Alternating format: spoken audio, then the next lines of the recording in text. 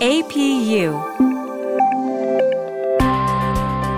American Public University, is proud to present the following podcast.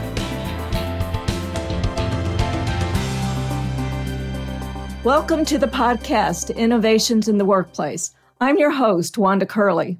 Today we are going to be chatting about artificial intelligence and what it is and isn't. Today, I do not have a guest. I am Wanda Curley, normally your host. I have been researching artificial intelligence for several years. Since many of my podcasts will be about AI, it is a good idea to give you a little background. So, what do you think about when you think about artificial intelligence or AI? Most people think about the Terminator, Star Wars, iRobot. To some people, this can be a very, very scary thought. But let's think about that. While in some aspects it is very scary, in other aspects it's not. When we can have robots or artificial intelligence that can help people, that is a good thing. So I can assure you right now we're nowhere near Terminator or Star Wars or iRobot. And if AI is coded correctly, and I did say coded, I don't think we ever will be. So what is AI? Simply, AI is machine learning or machine intelligence. I kind of stay away from machine intelligence because it sounds like that machine has a brain, but it really does not. So sometimes it is called an intelligent agent. So if you ever heard about Siri, Alexa, or Google, those are intelligent agents. Granted, they're a little bit in their infancy, but they use AI, and we'll get into that in a little bit. So all these describe different types of AI. As I mentioned before, coding is involved. Remember, it's a machine, it's a software. So you have to have coders coding the data.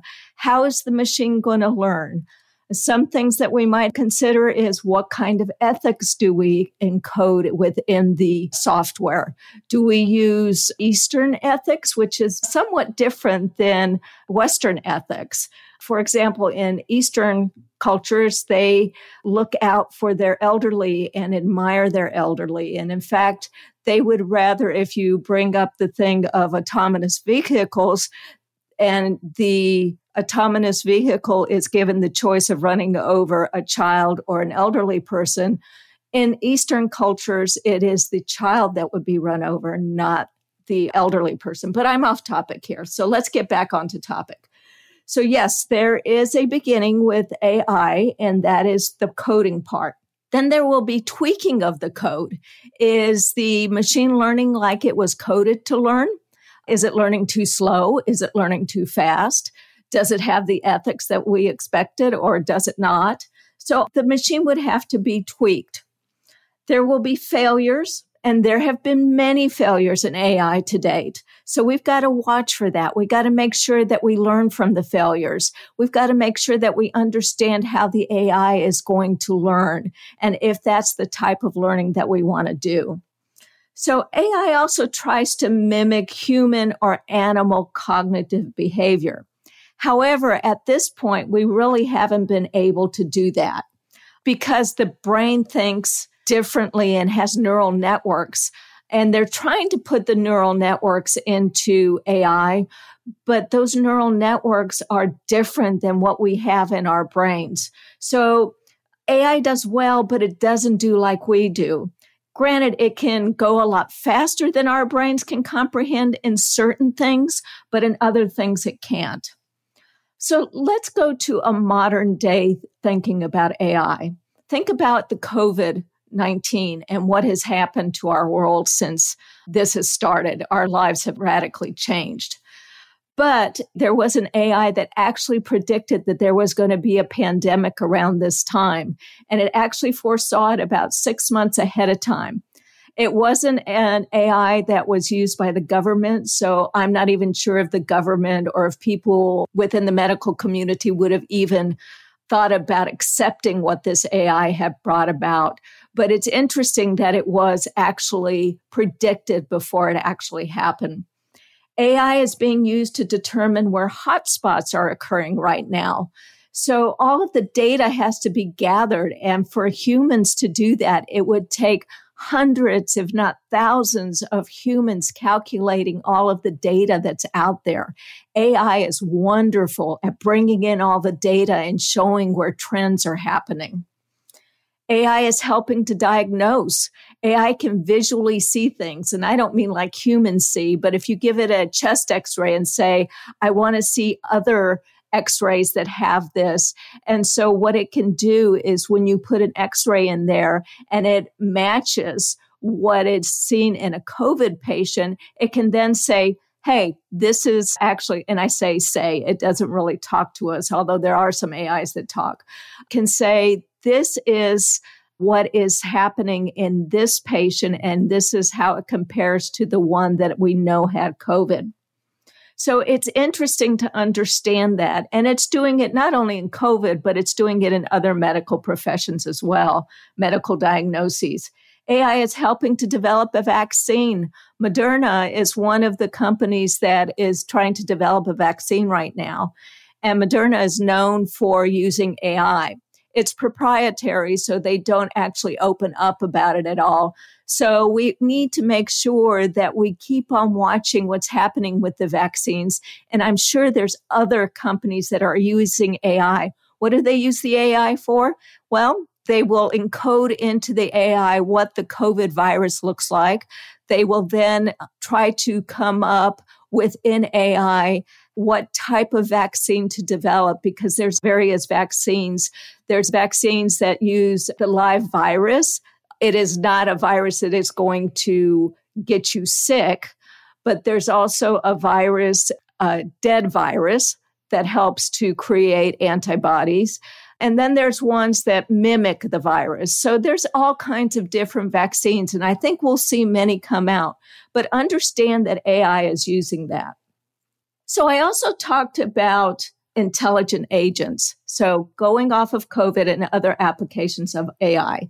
So like I said before, think about Siri, Google, Alexa. When you ask a question or tell it to remind you, it is using AI. So if I tell Siri, Alexa, or Google to please help me find the latest on COVID, it will go out and look at all of the data that there's out there on the net and comes back to you with what's the latest on COVID. So it's having to search out and look at all the data and then make a decision as to which one it gives you back.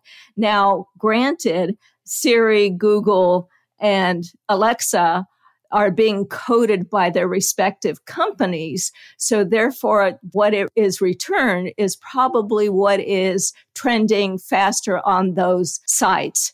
So you'll probably get a different version of what's the latest on COVID on Siri than you would from Google, than you would from Alexa.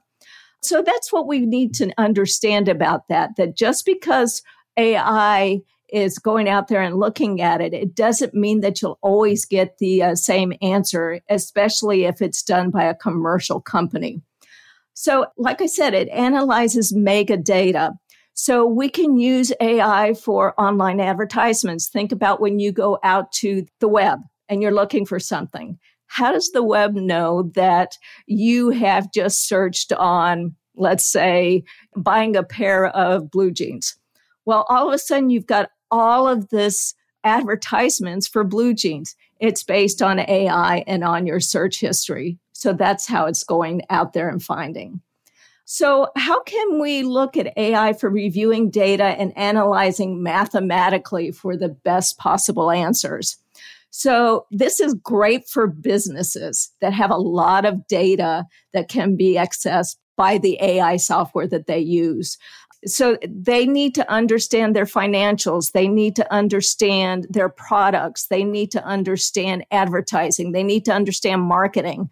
So if they have AI hooked in all of this data, they can come back and find out.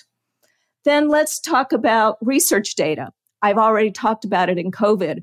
So research data is now very keen in the areas of the medical sciences. So it's not only for COVID, but they're also using AI to help with manufacturing drugs, with finding cures for cancer and cures for other diseases as well. Think about supply chain. Not too long ago, we were having a glut of everybody buying toilet paper. So supply chain could have seen this if they were using AI and maybe recommended to companies to limit the number of packs of toilet paper or go back to the companies and say, you need to start working and manufacturing more toilet paper. And that's kind of what we saw. Project management has got to use a lot of data, especially on mega projects. Unfortunately, project management is not as advanced in AI as some other industries, and it's a shame because we do have mega projects in project management, and a project manager and the team cannot actually see and ingest all of the data that is available to help them out. Think about the visual matches. That was one of the things that I said about COVID, that AI could look at the visual match between a COVID patient's X-ray and somebody that might have COVID.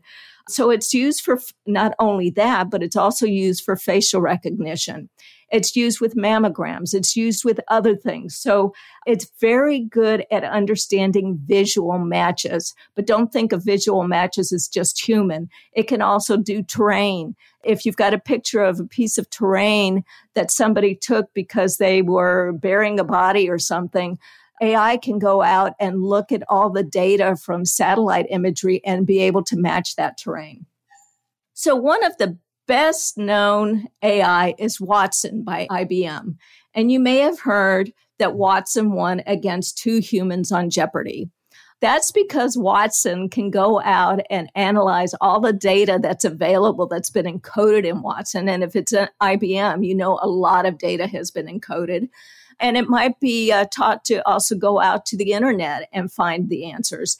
It can do that in milliseconds, if not nanoseconds. It can go out there and find all that data. And there was also another AI called Deep Blue that won chess against Garry Kasparov. Again, it had been encoded with all of the moves that any human had ever done in response, and which ones worked for that situation on the chessboards and which one didn't. It was able to do the move in less amount of time than Garry was, and therefore it won. So let's talk about AI. AI is here to stay. It's not going anywhere. It's going to be here to help us in the medical fields. It's going to be here to help us with finding things that we never thought we could find. It's also being used for robots to care for people. There's been robots used in Japan to help with the elderly. The robot can talk to the elderly, and if the elderly keeps on asking the same question over and over because the person has dementia, that robot is going to answer the question over and over, and it's not going to get upset or tired about answering it. So will AI take over our jobs? Possibly. I think it will take over some jobs, especially ones that are a lot of manual labor, are repetitive tasks, but it will create other jobs. Every time we've had new technology come on the forefront, there has always been new jobs created. So we have to be able to adapt to this new environment that's coming. And I think it will be a better life for all of us. So I hope you've learned something about AI and look forward to the new and upcoming podcasts that we have on AI. I hope you will listen to all of them. We'll be looking at different industries, the law, etc. Thank you to our listeners for joining us today. It's really been great. You can learn more about this topic and similar issues in artificial intelligence by reviewing the American Public University System blogs. Stay well, and I'll talk to you soon. For more information about our university, visit us at study@apu.com.